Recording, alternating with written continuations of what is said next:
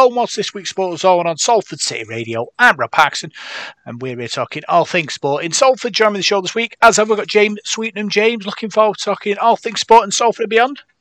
I most certainly am, Rob. It's been a fantastic week for sport in Manchester. And let's kick it off with the only place we can. Yes, I know we beat Nottingham Forest and we'll get on to that. But the game against Crystal Palace, a 2-1 victory, a good victory. And what do you make of Casemiro? Yeah, bit of a ruckus. Everyone comes together. Obviously, in that situation, Casemiro did grab the Crystal Palace player around the throat, and you can't do that on a football field. But there's lots going on in that little coming together, and is VAR involved in that? Should it be looking at all the things going on in that scrum? Because obviously, if he does, you might end up with like 5 or 6 getting sent off. So it's interesting to see sort of that Casemiro got the red and no one else was punished. So you're indicating to me there, Rob, that you feel that Casemiro was hard done by? Yeah, I think he was, James. I think obviously in that situation, people see what they want to see, but it takes 2 to tango, doesn't it? And obviously both teams weren't particularly covering themselves in glory, were they, in that situation? So obviously him getting a red card did make it a bit more difficult for Manchester United. They still saw the game through, which is the important thing, but it will be a miss in the next couple of weeks. Obviously, he's been a big member of that Manchester United midfield, and being out suspended will be a blow. Yeah, it's obviously going to be a blow. He's been a fantastic player for us, as we knew he would be when he joined. We talk about that mindset he was going to bring in, having won so many Champions League titles in the past. But granted, we're not happy with him being sent off. It's not great for the side going forward. But if you want to look at the positive angles, does it show how much he cares about his teammates that he was willing to go in and do something like that? Yeah, I suppose he is the enforcer of that in that midfield. He protects the back four. He has to show aggression.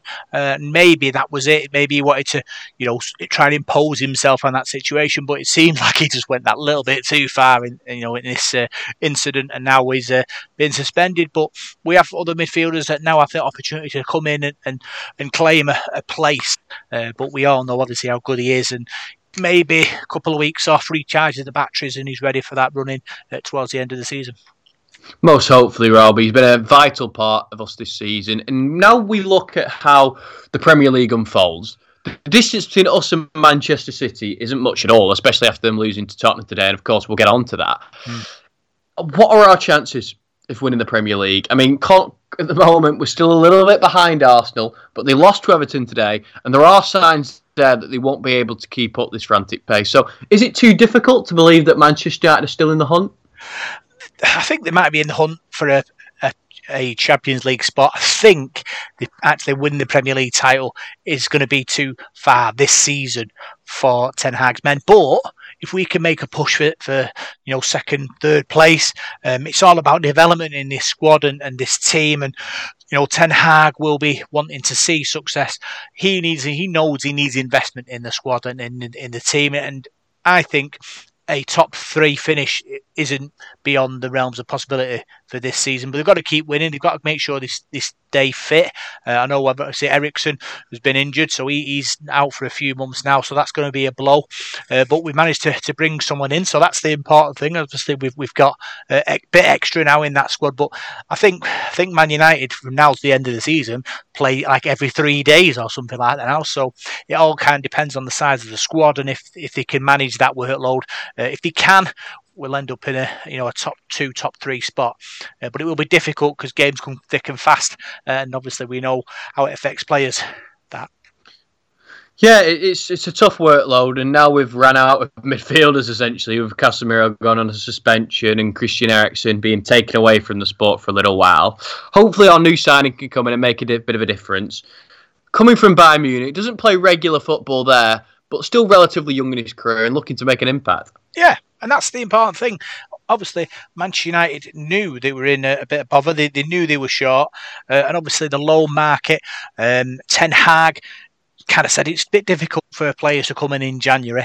And then obviously the Eriksen injury, and suddenly a new player appears. And that's what I tell you about managers and playing the game regarding transfer windows. But we knew that Manchester United needed a midfielder, and one came in, and that's the important thing. He asked the owners to produce money to invest in the squad, and they did. So at this point, you can say, well, we asked and we got. Which is the important thing. We need more of that in the future. And surprisingly, he's taken the number 7 shirt. I mean, we've had some great number 7s over the years, the likes of Cristiano Ronaldo, Michael Owen, Antonio Valencia obviously had a spell there, David Beckham. We've had so many greats. How does he measure up? Do you think he's going to make the impact we'd like him to? Well, you'd want to. You'd hope that he can jump in and make a decision and wear that shirt with pride. The Man United 7 shirt is pressure, isn't it? The top players, the Brian Robsons, the David Beckhams. If this player can come in and get a good start and go on and prove himself at Manchester United, who knows what will happen? We're just hoping that he can come in, Marcel Sabitzer, and come in and light up Old Trafford, because obviously he's on loan and he's not playing at Bayern Munich. So if he starts well at Manchester United, hits the ground running, we can offer him a contract and he can play at Manchester United. But we'll have to wait and see. That's what football is. It's opportunity, isn't it, James? It most certainly is. And now we have an opportunity at our first shot at silverware in a long time. We're playing Newcastle, so it's not a foregone conclusion by any stretch of the imagination, but it's a testament to Ten Hag's minerals that he's managed to get us here. Yeah. It's obviously Newcastle United, a team in the ascendancy in the Premier League, new owners, a good team, good manager there as well.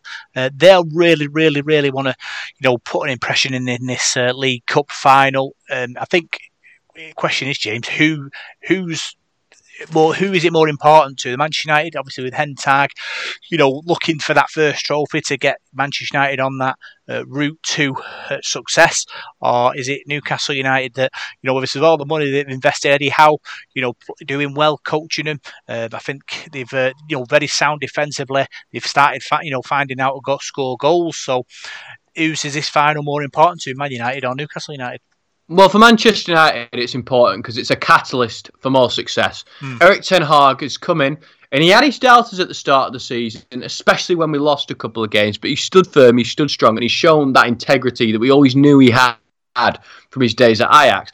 And after so long without a trophy, it would mean incredible amounts to Manchester United. We were told we were dead in the water, a sinking ship, almost Titanic-esque in the way we were performing, but somehow we've risen from the ashes and we look like we're going to go on to do big things. So we can do this. We can ultimately have the confidence to do more throughout the season. However, if Newcastle win, it's terrifying because they've got these new owners who've come in, and we both agreed that they were going to get to the top of the Premier League sooner or later. The money that they have is just absolutely incredible. It blows even Manchester City out of the water. But for them to win a trophy in their first season of having this money will be very worrying for where Newcastle are going to go in the next few years.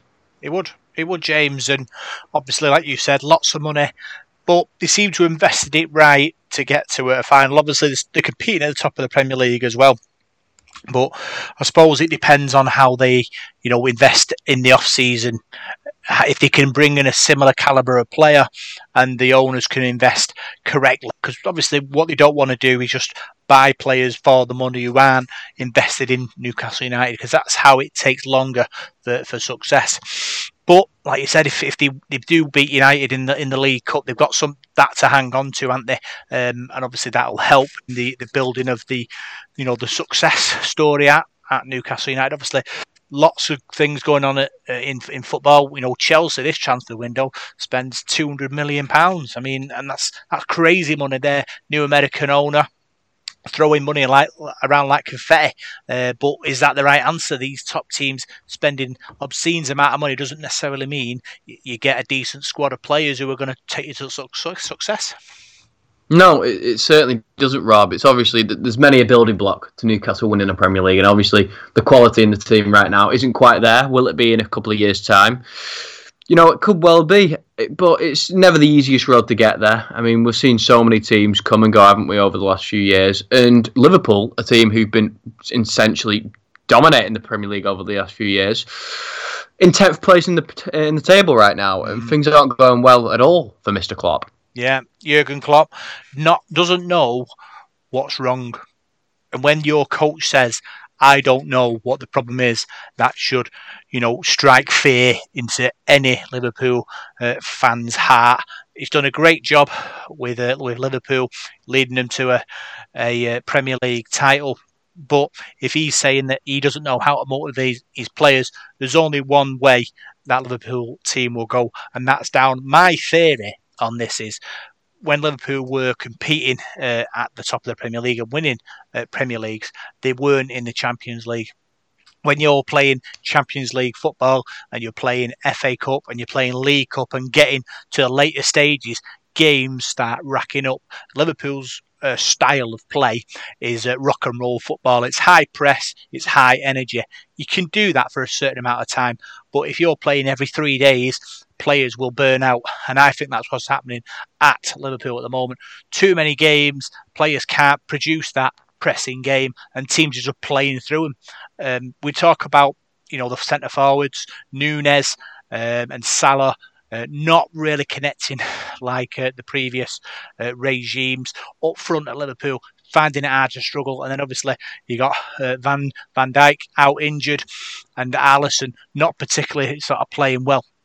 So you've got a leaky defence. Your goals aren't particularly firing at the moment, and it really is. It becomes a massive problem for Klopp. But he's a top coach, and Liverpool fans that will be praying he finds the answer. But from what I saw on the telly and read in interviews, he doesn't know what the problem is, and that's a bit of a problem for him and for Liverpool FC. It most certainly is, and obviously he didn't know how to beat Wolves, did he? He struggled in that fixture, and it made for a fantastic week for Everton because they produced a monumental upset victory over Arsenal. And there's two ways you take this, Rob. We've touched on it a little bit before about the Gunners perhaps lacking the minerals in the firepower to see the job out. But let's look at Everton. A great win for them, and is this an opportunity for them to push on from here, or was it just a bounce-back victory after the Frank Lampard sacking?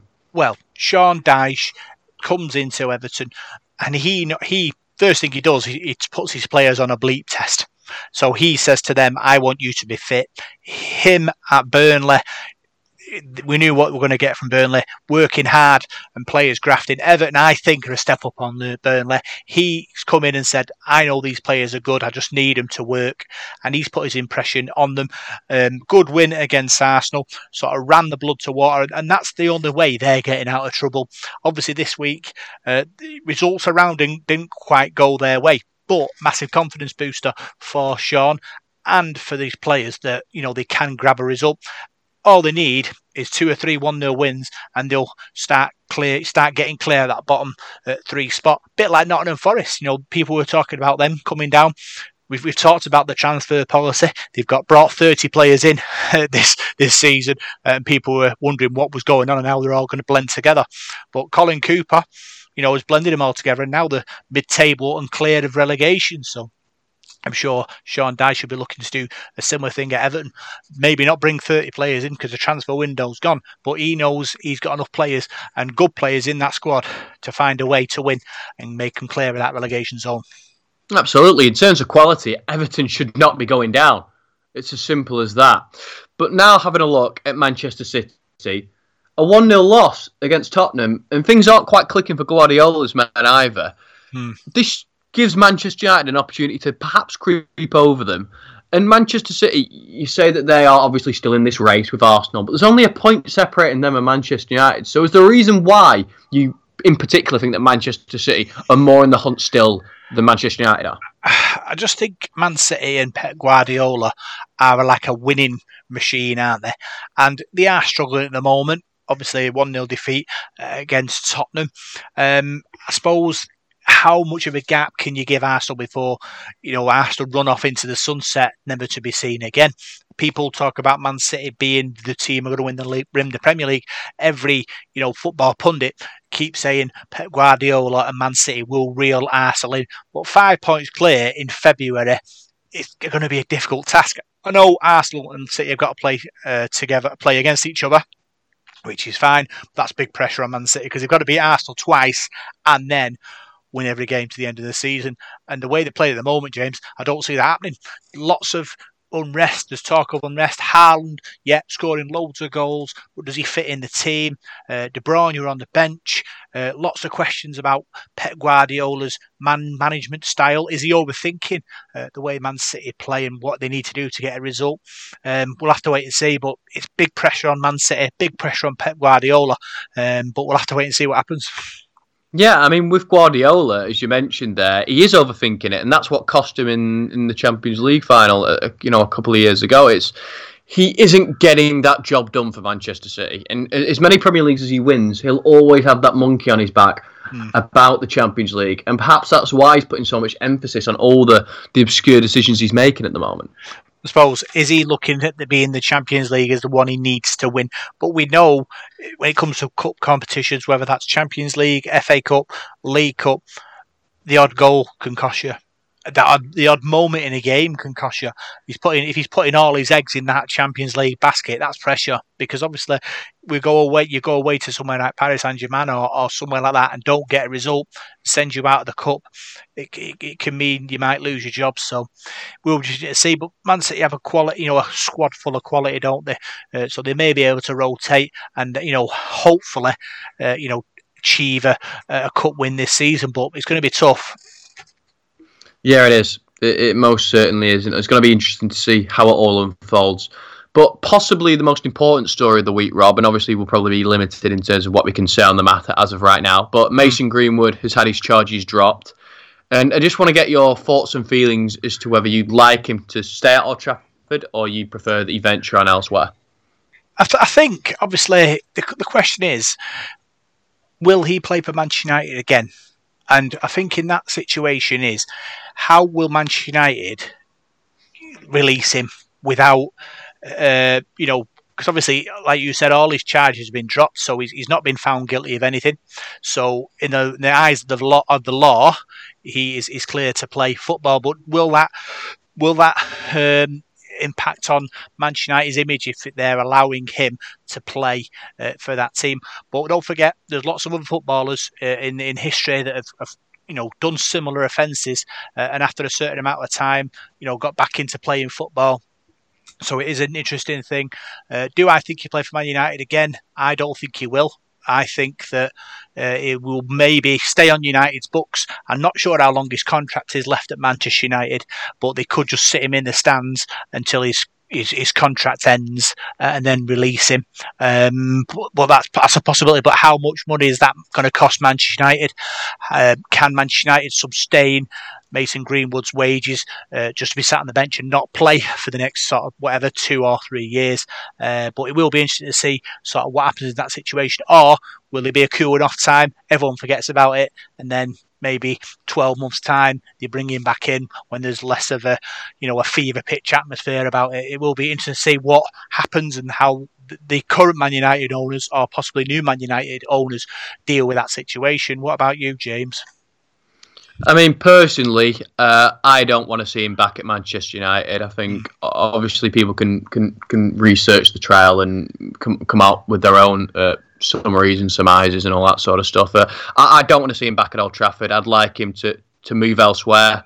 I don't know where that will possibly be. Obviously, in the eyes of the law, he's innocent. People have their own thoughts and feelings regarding the whole thing. But yeah, I don't want him at Manchester United. He's not the sort of man who I necessarily want playing there, and I don't know how right it would feel if, for example, Mason Greenwood scores a big and important goal, whether it would leave a bitter taste in the mouth of most Manchester United fans. But obviously, everyone's got a different perspective on it, and it's going to be interesting to see, because the club in the coming days and weeks are going to have to make a call on this. Yeah, he's £100 million player.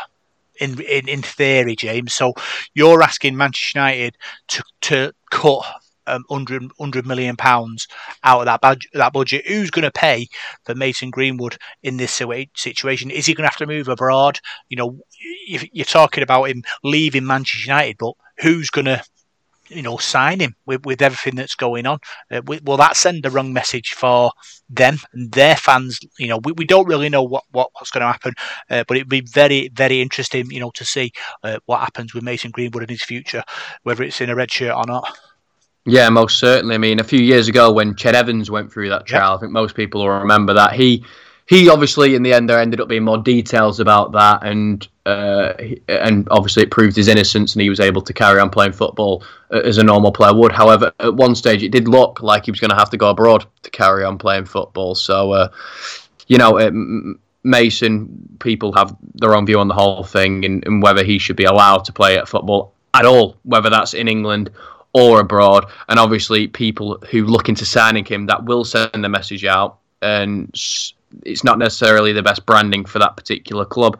So even if Manchester United do decide to get rid of him, it'll be interesting to see what club, if any, is interested in picking him up. But you say we'd get rid of him, but we'd have to pay him off, or if we sort of sack him, he could say, "Well, I'm not guilty of anything in the law, so why are you sacked?" So he could sue Man United for unfair dismissal in his eyes. So that's the kind of tightrope that Man United have to walk. For me, probably the best thing to do would be just let his contract run down. But then you're paying somebody, I don't know, $100,000 to sit in the stand for the next 2 years, and that's a lot of money just to throw away. It most certainly is, Rob.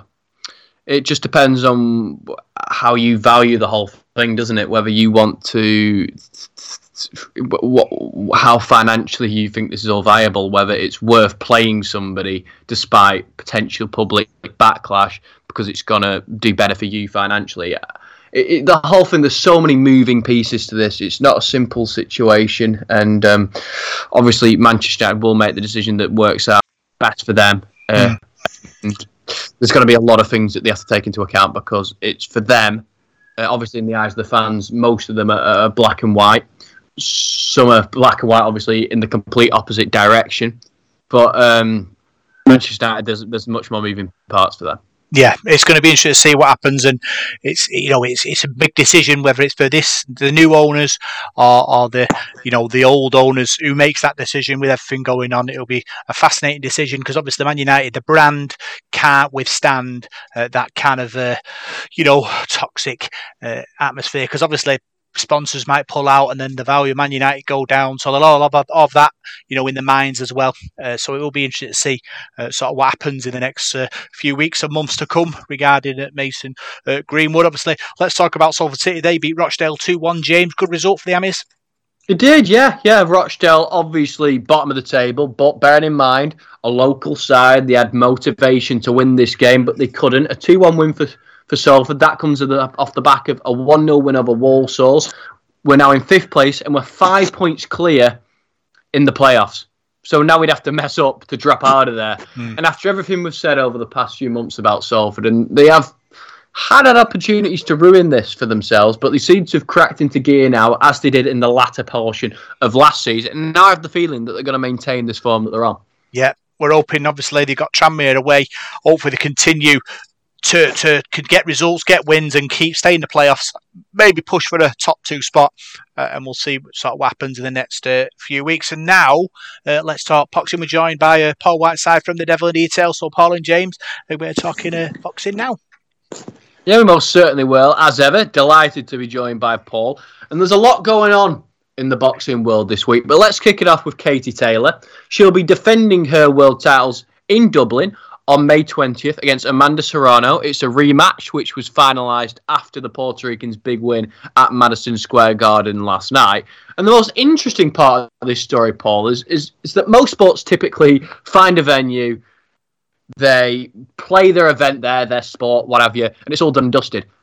However, boxing provides something a little bit different. We've now got Eddie Hearn negotiating publicly with the managers and members of Parliament at Croke Park, and the whole thing is pretty mental. Eddie Hearn said that it's going to cost 3 times more than it does to put an event on at Wembley Stadium. Members of Parliament were discussing this, saying that's a complete lie. This situation is pretty mental, isn't it? Yeah, the politics of boxing, James, isn't it? It's going in with that. There's politics of the fights now. It's the venues as well. So, it's going to be interesting to see how it goes. I mean, this is a massive fight for Katie Taylor, and Croke Park is a great venue. So, I don't think I've ever had boxing there before, not to my knowledge, anyway. So, it'd be an amazing thing for the country to have that and to get that over the line and get that sorted. You know, I think in these sort of situations, you'll always have people sort of putting a spanner in, won't you, because they want their venue or they want it somewhere else. So I think you're always going to get those sort of arguments. But I think, you know, to have the event in Ireland, I think could be a tremendous. And Croke Park, as we said, great venue, and that'd be an absolutely electric atmosphere, wouldn't it? It most certainly would. And if they don't get Croke Park, it's looking like they're going to go to the Free Arena. However, that only holds 8,000 people. And for Katie Taylor's homecoming, considering she's not fought professionally in Ireland whatsoever, it would mean a lot to get that big homecoming fight in her country's national stadium. Because throughout her career, granted, she's had a couple of controversial nights against Delphine Persoon in fights that she didn't necessarily win. But she's done a lot. She's headlined Madison Square Garden against Amanda Serrano. She's won world titles in multiple weight divisions. She's headlined the Manchester Arena. She's performed at the Olympic Games. She's done so much for Ireland. So if it went to the Free Arena in front of just 8,000 people, would it leave a bit of a bitter taste in the mouth? Yeah, I think so. I mean, 8,000 people. She's probably boxed in front of that before, and probably many more than that before in arenas before. So I'm not so sure how many Croke Park holds, to be honest with you, but I think it's a big venue, isn't it? And I think it's about 80,000, it's something like that. It's a big stadium, similar to sort of a Wembley Stadium, isn't it? So I mean, to go from 8,000 to, I don't know whether they get 80,000 there, but I mean, even if you use double that, sort of 16, 20, 30,000, I mean, it's a massive difference to an 8,000 crowd, isn't it? And outside as well, in a venue like that. We talk about that boxing a lot, don't we, about these open air venues, what we've had at Wembley Stadium and Tony Bellews at Goodison Park and things like that. These are amazing nights for boxers, aren't they? Especially for a homecoming fight as well. I think to have it in an indoor arena, yeah, all well and good, but I think her dream would be to have it at somewhere like Croke Park. I think that'd be something you'd never forget. Most certainly. And Conor McGregor, notorious UFC fighter, tweeted, the extra security bill at Croke Park is 500 grand. He's offered to pay for that to help bankroll the whole event. Yeah, well, I think that's a nice gesture from Conor McGregor, isn't it? You know, for a man from Ireland. I mean, it's sort of a great gesture for the country and for Katie Taylor as well. And yeah, it just shows you it's going to cost a lot of money, $500,000 for the security. How much security do they need? But you get plenty for that, wouldn't you? But no, I saw that story, and it seemed a good gesture from Conor McGregor. Most certainly, and somebody who we've discussed on the show a lot over the past few months is Conor Benn. By the sounds of it, he is going to get cleared from the WBC, and he's focusing on a fight with Manny Pacquiao, who at this stage is 44 years old and has been retired for a few years. So I'm wondering what your thoughts are on that. Very strange. Very strange. Yeah, I was listening to what Robert Smith said on TalkSport the other day, and he was more or less saying that they'd not heard anything yet from Conor Benn. They'd not had the samples, they'd not had any sort of evidence, so he couldn't really comment on the situation. So it just seems a bit of a farce to me, because this has been rumbling on for months now. And if Conor Benn does want to clear his name, he's got to comply with the board and the people that do the tests and things like that. So if you want to clear your name, you've got to go about it the right way. But his career just seems to hit a bit of a brick wall, really, doesn't it? For a fighter who is progressing, showing so much aggression, so much tenacity, and you're looking like one of the best fighters in Britain. One of the most feared fighters in Britain as well. He's failed this drugs test, or his apology this drug test or whatever's gone on, and then to be touting to fight, a great fighter in Manny Pacquiao, but a fighter that's retired, been retired for a number of years, and it just seems a bit of a strange fight to go into, really. I mean, you think he'd be progressing up the ladders and taking on people like the fight with Chris Eubank. I mean, that's the sort of fight you want to see Conor Benn in, not against it. No disrespect to Manny Pacquiao whatsoever. I'd be doing him a disservice if I was to say someone who's past his best. I mean, in the nicest possible way, he is probably past his best, isn't he? Father time catches up with you, but that's no disrespect to him at all. But is it the right fight for Conor Benn to be taking? Is it just a money spinning fight? His career has got a real chance of nosediving, really, if he doesn't sort of grab it by the horns and put things right. Most certainly. And somebody who's moving on with their career is Lawrence Okolie. He's been out of the ring for a while with his lawsuit with Eddie Hearn, but he's appointed Sugar Hill Stewart as his new trainer after splitting with Shane McGuigan. And does that indicate that Okolie is somebody who packs a massive punch, is going to be more aggressive in his upcoming fights. Yeah, possibly. Got himself a good trainer there. I mean, don't get me wrong, McGuigan is an excellent trainer. He's getting a really good reputation and seems a good guy as well. But Noah Coley can punch. We know that. We've seen him in some good fights. He's been pretty inactive of late, hasn't he? But I think he's a fighter who can bring a lot to the table and definitely be up there challenging in a good weight division. So I think there's some exciting fights to be made there in 2023 and beyond, to be honest with you. And Coley's one to watch. He really is. He's an explosive fighter, and he's just somebody that probably has been the bit of a forgotten man, really, of boxing, hasn't it? We've not heard much about him at all. We've all been talking about Chris Billy-Smith and, Riakporhe and people like that around that sort of weight, and Coley's got forgotten about. But no, I think he'll be back with a bang. Most certainly, and somebody who's always causing controversy in the boxing scene is Jake Paul, and now he has announced Tommy Fury. Well, this was a few weeks ago, but it's sort of something he's readdressed today, saying he doesn't regret it. He announced Tommy Fury's baby before Tommy had the chance to, as in the birth of the child. And I just wanted to get your thoughts on that, whether you think it's disrespectful or it provides to something for the pre-fight build-up. Seems daft to me. I mean, it just seems a silly thing to do. I mean, yeah, I'm all for selling the fight and that, but don't be getting personal with people's families and interrupting stuff like that. It just lacks a bit of class for me, that, really. I mean, but that seems to be the way things go now. People don't seem to have the sort of the manners that they used to have, do they? The etiquette that they used to have. So I'm not so sure. I mean, I've never met Jake Paul. I don't know what he's like outside the ring, or I don't know. I think he'll add fuel to the fire on fight night. Well, I don't think Tommy Fury needs any motivation, really. I think his family have threatened to disown him if he loses this fight, haven't they? So I don't think he can go back to Morecambe anytime soon. So it's going to be a terrific fight, I think. I think we mentioned last week that, Jake Paul, all right, he's not an orthodox sort of boxer who's come through the ranks and been professional and turned professional and gone about it the sort of normal way, but I think he deserves a lot of respect for what he's done so far. I think he's got an awful lot of bottle, and I think he can cause problems for Tommy Fury. As a boxing purist, you'd expect Tommy Fury to wipe the floor with him, but I'm not so sure that's going to happen. It's going to be a close one, but obviously this situation adds fuel to the fire on the night. There's no love lost between the two of them anyway. So yeah, I mean, from what some people have described as a circus, I mean, people are probably going to be watching it, aren't they? And I mean, you and me are probably thinking, we'll keep our eye on that because it sounds quite exciting. Yeah, we most certainly are. And I'll tell you what, Paul, something that can't fail to excite. Joe Joyce is back on April 15. He's taking on Big Bang Zhilei Zhang, the Chinese Olympian, who recently pushed Filip Hrgović very close, with many thinking that he deserved to get the victory last night. So, a great opponent for Joe Joyce to come back to while he awaits his shot at a world title. Yeah, definitely. It's all a progression for Joe Joyce, isn't it? I think he's a boxer who's learning on the job all the time.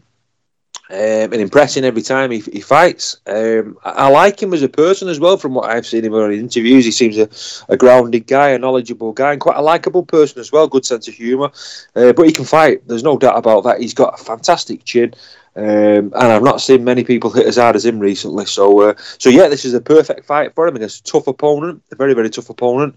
It's what I expect him to get through, but it's going to be another rung on the ladder of him learning. And serving his, not his apprenticeship, so to speak, but I think every fight is a learning curve for a boxer, and I think this opponent is maybe a different style to certain fighters he's fought before, and I think it'll just stand him in good stead, going towards these world title fights. There's some amazing fights out there for him. If you look at the heavyweight division, Joe Joyce his stock has risen so high now that he's a massive fight for anybody, and I think his stock has risen that much in the UK with his supporter base. I think a lot of people have got a lot of time for him now, and I think he'd sell arenas out no problem. So yeah, he gets through this. He's got himself right there in the limelight. Now moving on from the Copper Box Arena, where that will be taking place, to the O2. Floyd Mayweather fighting Geordie Shore star Aaron Chalmers. We spoke about this last week. It will take place on February 25th. Controversially now, Floyd Mayweather, living up to his money nickname, they are charging an outrageous price for the pay-per-view, which will be broadcast on the Zeus network, not one that we're particularly familiar with here in the UK. But he will break the pay-per-view record previously set by Tyson Fury and Derek Chisora, which was £27. Floyd will be charging £32.26 for his bout of Aaron Chalmers, which is an enormous price. Yeah, I think I'll wash my hair that night and give that a miss. To be honest with you, it's not my cup of tea, this one, to be honest with you, mate. I don't know much about my sister was telling me, she watches Geordie Shore, and she was telling me a bit about his opponent and whatever, so I don't really know a lot. It sort of went over my head. I struggle to sort of see where Floyd Mayweather was coming from. You know, a boxer who's unbeaten in his career, by one of the Hall of Fame all-time great boxers, you know, that people would ream off the tongue, really. And it just seems weird that you want to go and do this now. It's like you're trying to prove a point, isn't it? So it just seems a very, very strange thing to me. And for that sort of price, I don't think it really sort of floats my boat, to be honest. Well, people will pay it, people will watch it, won't they? I suppose it's the way of the world at the moment, isn't it? But what's your take on it? Will you be paying the £32 odd for it? I mean, if it had been on, I don't know, ITV or DAZN or what have you for you know, a bit of a smaller pay-per-view price, I mean, potentially I could have watched it, but as a purist, I don't think this is going to be one that I'll be tuning in for. It's simply too much money, and just on prerogative, I suppose, in principle, I don't think I'll be wanting to pay that much. But I do wonder whether it'll cross over to that casual fan. And your sister, who obviously knows of him, what did she make of it? Did she think it was pretty mental that he was getting in the ring with Floyd? Yeah, but I don't think she'll pay the £32 odd. But no, she was saying the same thing. It just seems it's like a fight of a lifetime for the lad, isn't it? But I was thinking myself about Floyd Mayweather. You know, I'm not so sure how old Floyd is now, but 45, 46 maybe. He's still pretty quick. He's still going to throw a lot of punches. He's still going to be fast, going to have fast hands. Not as fast as he once was, but is his opponent going to get a touch of glove on him? Because you know how hard he is to hit Floyd Mayweather. So, it's going to be an interesting one, I suppose. But yeah, I can't justify that £32.60, was it? Yeah, that was it. £32.26 or some ridiculously specific price. I'm not sure why they've gone down that route. But we're recording this show on the Sunday. Supposedly on the Monday, Anthony Joshua versus Jermaine Franklin will have been officially announced. So if you're listening to this now, there could well have already been a press conference.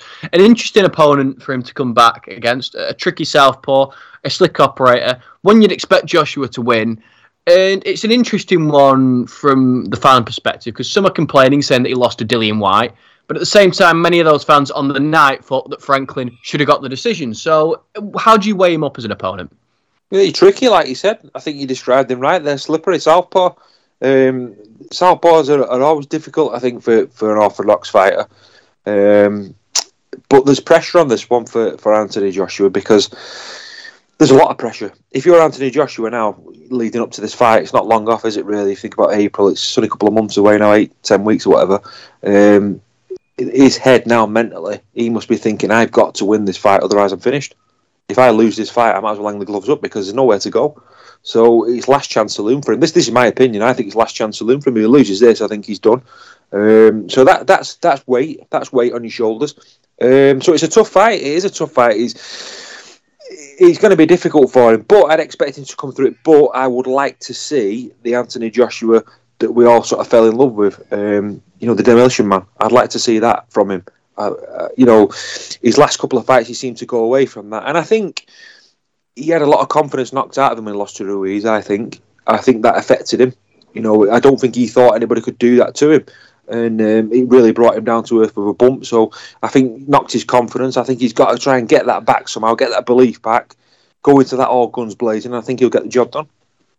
Yeah, it's going to be interesting to see how this all unfolds. And the last story of the day for you, Paul, before we move on to the rugby, Kell Brook has issued a public apology. An article came out in The Sun about a week or so ago which showed the former IBF champ snorting a white powdery substance. Obviously, something that Kell Brook has apologised for. He said that he's been struggling in retirement, as many fighters do, Paul. The likes of Ricky Hatton and Joe Calzaghe been in similar situations. When the buzz of making that walk to the ring is gone, it's difficult to fill that void. Yeah, I think I've given this a lot of thought this week, and I think there's sort of two sides to the coin. Yeah, it must be difficult, but on the other hand, you've probably got to think to yourself, I'm a very lucky person because I'm in a privileged position. I've boxed. I've probably got enough money to survive on. There's people out there at the moment who are struggling, using food banks, on strike. They've not got anything. The children might be poorly. They might be poorly. So I think sometimes you've got to be thankful for what you have got, haven't you? And be real about it. So you can look at it both ways, can't you? I know.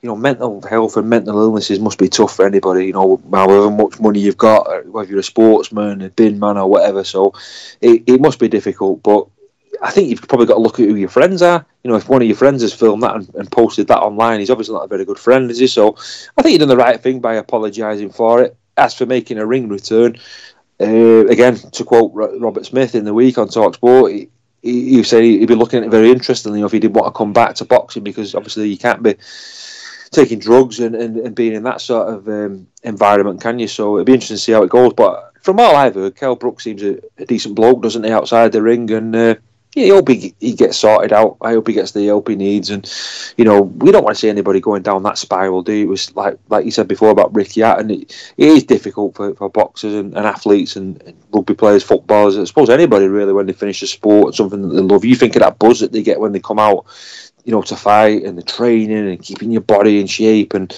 living and breathing it. Once that's been taken away from you, I bet it's really difficult. So yeah, there's two sides to the coin, but let's hope Kell Brook's all right and he gets sorted out. Yeah, it's going to be interesting to see what happens with Kell Brook, and hopefully he can learn to love retirement and not feel forced to return to the ring. But for now, it's time for the rugby, so I'm going to throw it back over to Mr. Rob Parkinson. Yeah, Salford Devils were in action, their final pre-season game of 2023. They travelled to Wigan on Sunday and lost 32 points to 4. Paul, talk us through it. Dreadful. No, don't hold back. You tell them how it is, Paul. I enjoyed it. I enjoyed the game. I think we've got to look at it. Look at the big picture. We had Ken Sio and Joe Burgess missing our two first choice wingers. We played a very strong Wigan side. Who I tell you what, they look really good in the back line. They've probably got the best two wingers, or two of the best wingers, and two of the best centres in the competition. In Wardle and Toby King, and then you've got Marshall and Bevan French on the other side, Jake Field at the back. So their back line is really, really good. So I expect them to have a really good season. I'm not sure about their pack, but they look crisp. They look very sharp, and I think Salford struggled to deal with that in the first half. I mean, the game was a funny one because at 12-4, we was right in that game, and they got an interception try just before half time. And then in the second half, there wasn't a lot to choose between the two sides, but they took the chances. And then obviously they got two sloppy tries at the end. I think Rhys Williams was at fault on that side there. He got taken on by the wingman at Miski, I think it was the winger who come off the bench. So yeah, I wasn't too worried about it. I mean, it's a pre-season game, but we had chances in the game. There's no doubt about that, and we bombed a few. So that scoreline probably flattered Wigan slightly, but they were the better side on the day. There's no doubt about that. And we've just got to make sure we're ready now for the league game a week on Friday, because it's going to be like going into the Lions' Den. I think they're going to throw everything at us, and it's going to be a really tough night. But yeah, disappointing with the scoreline. But I don't think we picked a load of injuries up. I think Jack Ormonroy, that was a blow, him going off early doors in the game with his looked like an arm injury again. Hope he's okay, but other than that, everybody else seemed to get through it okay. How do you rate Salford's pre-season so far, and who's impressed you? I tell you what, Amir Burrow impressed me today when he came on. Mm-hmm. I thought he was really lively. I thought Sam Stone did well. He played 80 minutes. Obviously, he didn't play against Swinton, but he looked a real workhorse in the 80 minutes. I thought King Vuniyayawa ran well today. Did a few good things. I thought Chris Atkins showed it when he come off the bench. Mark Sneed's kicking was a bit suspect in the first half. It was difficult last week against Swinton because we only saw sort of 40 minutes, and obviously opposition as well. He's not really up to speed of a Super League side, so it was difficult last week to catch anybody out. I thought Callum Watkins showed it well today when he was on. Who else? Oliver Partington. Yeah, not too bad. Nobody else really stood out for me, to be honest. I thought Wigan kept us at bay and did a good job on us, and they were the better team. So I'd like to see a bit more from us, really. I think I'd like to see a bit more against Leigh, the way we played last season, where we moved the ball a bit more and play that style that we did. We didn't seem to play that today, but I think that's credit to Wigan. I don't think they let us play. So I think you'll see a different Salford against Leigh. I'm hoping we do anyway. Go back to the side that we saw last season. But to answer your question, I thought Sam Stone was good today. Dion Cross was good. I thought Dion didn't put a foot wrong, but nobody's really stood out any shows. I thought Brodie Croft quality. He was quality against Swinton the 40 minutes he played, so he's impressed me. If to answer the question, and I thought against Wigan as well, he showed some nice touches and was probably our best player. So I think Brodie's going to have another good season. Yeah, obviously I spoke to Adam Sidlow and Tyler Dupree at Salford's Media Day, and this is what they had to say. So I'm joined by Adam Sidlow. Welcome back to Salford. How do you feel? Really happy, yeah. It's been a few years. Never thought I would be back here, but really pleased with the squad that they've got and happy to be here with the coaching staff as well. Is there a bit of a taste of unfinished business after your first stint? Yeah, definitely. I didn't leave on the terms that I wanted to when I ended up going to Bradford a few years ago now.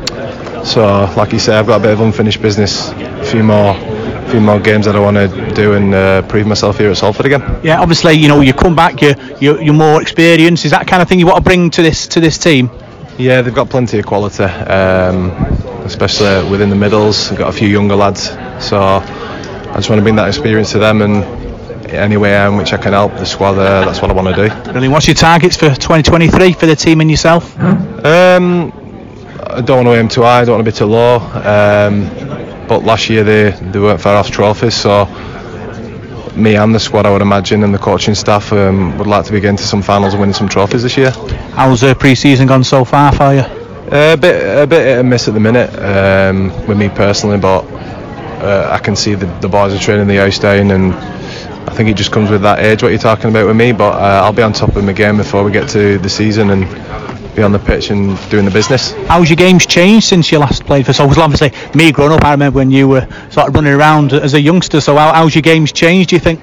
I would say it's a bit more structured, unlike Salford, which they're very expansive, coming out to a good ball and in yardage. I would say that it's more structured and getting to a point. I think that's where Salford have a point of difference. They're a bit different to other teams, and I just think they might have the edge on other teams this year, so I'm looking forward to the season. Yeah, you've played under Paul Rowley before. What do you make him? Obviously, was it a factor coming back? Oh yeah, definitely. Yeah, I've played under him before. I enjoyed it, and hopefully he sees something in me that can help enhance the squad. So that's what I'm looking forward to doing this season. I enjoyed my time under him and with Kurt. So yeah, I'm just looking forward to the season because I don't know how many I've got left. What games are you looking forward to the most in 2023? Any particular team that you're looking forward to playing against?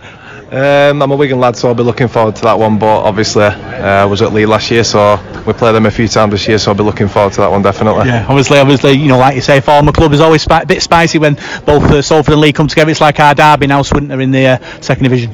Yeah, definitely. I think last time I was in Super League, we got the win over them one of the last games of the season, and I think I ended up scoring, so hopefully we can flip it over and I can do the same against them next time we play them. Yeah, obviously you say you've been at Salford before. What's changed? Obviously, since you last came. Do you look back and think, is it like chalk and cheese now? I would say so. When I was at the stadium when they first came into it, but I don't actually remember training in the gym. I don't know where we trained in the gym, but the gym's really good now, and the coaching staff, obviously the quality of players is, I would say, better now as well. So it's looking really positive for Salford, which I love seeing because I've played there before, so I'm looking forward to it. Who's impressed you the most so far in pre-season? I wouldn't like to individualise. Checks in the post. Yeah, I wouldn't like to individualise it, but I can see there's quality all over the field, and like I say, it's a bit hit and miss at me in the minute, but I just want to get on the field with them lot and show them and prove to them what I can do. Brilliant. Cheers, Adam. Cheers, mate. Superb.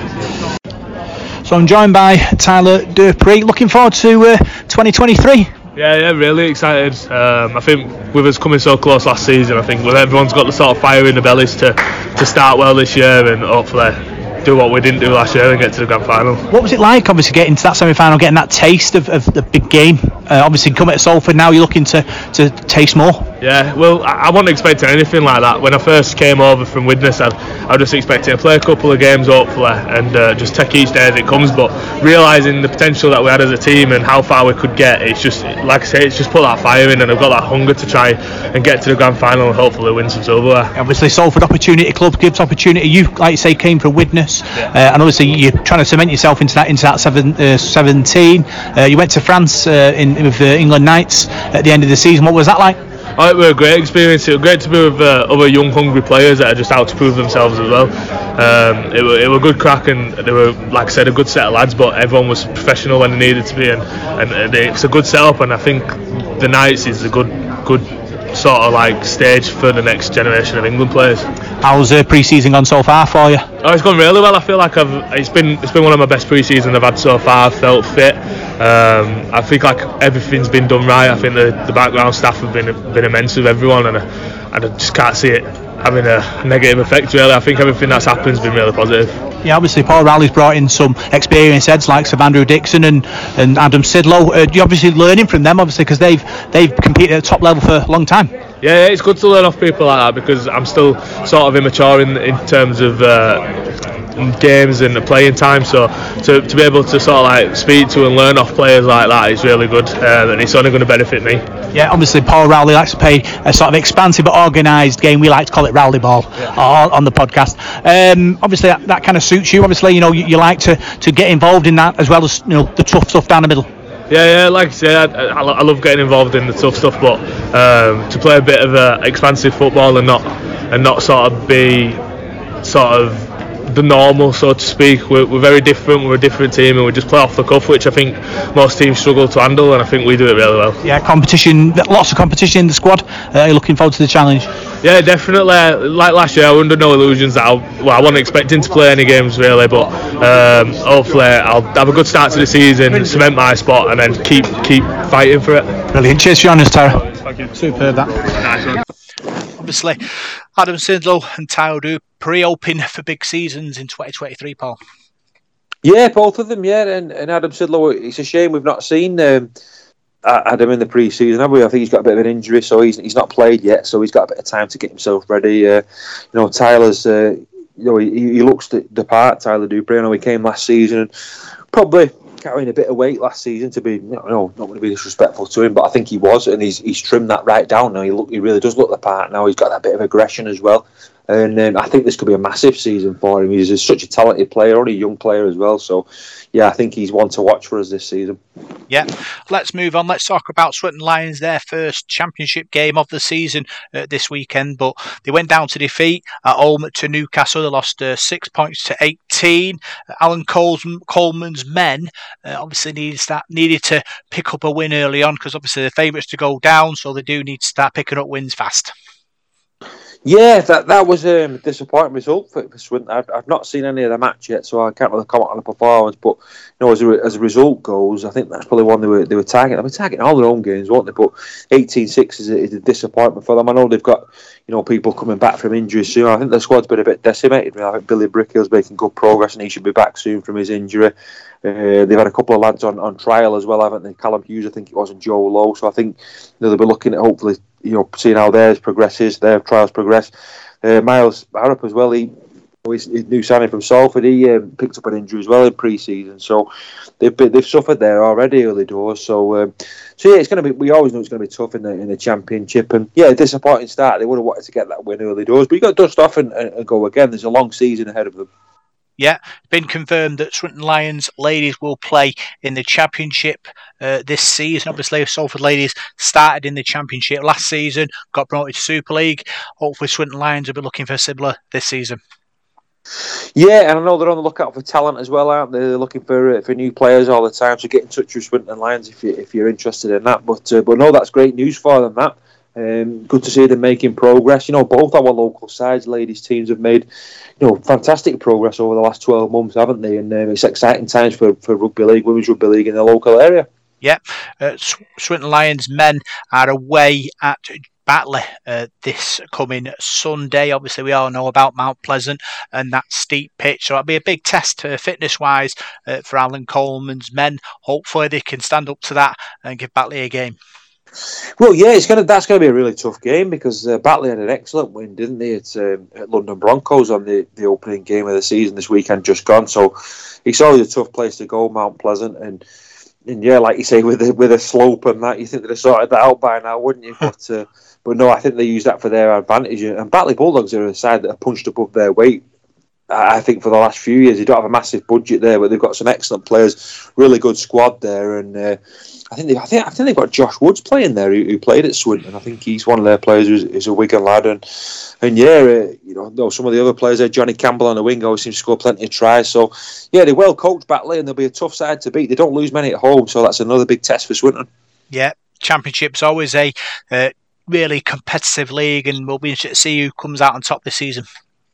Yeah, it will be. I mean, looking at the opening fixtures there, I mean, I think for me, I was saying to my dad in the week, I fancy Widnes to be a bit of a surprise package. And they went to York and got a really good win at York. So no one's really mentioned Widnes. So I think they'll be good. They've got some good youngsters there. They're a conveyor belt of talent in that neck of the woods. So I think they'll have a good season. You've got Featherstone Rovers who play Keighley. We're recording this on Sunday, aren't we? They play Monday. But Halifax had a good win. Bradford Bulls as well. I think they got about 5,000 for their first game against Whitehaven. So, they're going to be a tough side to beat as well. It's a tough league, that championship. But Swinton just got to keep going, and they're up there now, and they've got to do the best. Obviously, a minute and 30 to go. With the IMG, coming in with Super League. What we're hoping the likes of Swinton and then people in that sort of championship, at least the door is left open for them to compete. Yeah, that's right. It certainly is. I mean, you look at Featherstone and Toulouse. They're two sides that will be gunning for promotion this season. So, teams in the Super League, I don't think can rest on their laurels. I mean, I don't think we can. If you finish bottom of the table, there's a chance you could get relegated and one of those teams replaces you. So there's an awful lot to play for, isn't there? And that championship's going to be tough. It's going to be cutthroat this season. But I think you'll see one or two surprises in there as well, as I mentioned with Widnes, York as well. It's going to be a good watch this season. Yeah, obviously 40 seconds. Paul Rowley hoping that in a couple of weeks' time they can beat Lee. Yep, with the Lions Den there at Lee, mate. I think they'll throw the kitchen sink at Salford. We've got to weather it. And Lee should be worried about us as well. We can score plenty of points as we showed last season. So, if you was a league coach or a league player, you'd be thinking Salford aren't a bad side, so we need to be on our game as well. Should be a cracker. Yeah, and that's all. Obviously, we're hoping lots of fans will get down there with 20 seconds to go. Yeah, it'll be a great night. There's the scouting for girls on as well. So, I think that should get a few people down there. It's going to be a good night. I can't wait for it. Yeah, it's going to be very exciting. Hopefully, the people of Salford will get behind them and get down there and support them and support Swinton Lions in their championship season. Big thanks for joining us on the Sports Zone of Salford City Radio. I'm Rob Parkinson. You can find us on Salford City Radio on a Tuesday and on a Thursday. And we'll see you next week for more Salford Sporting Chat.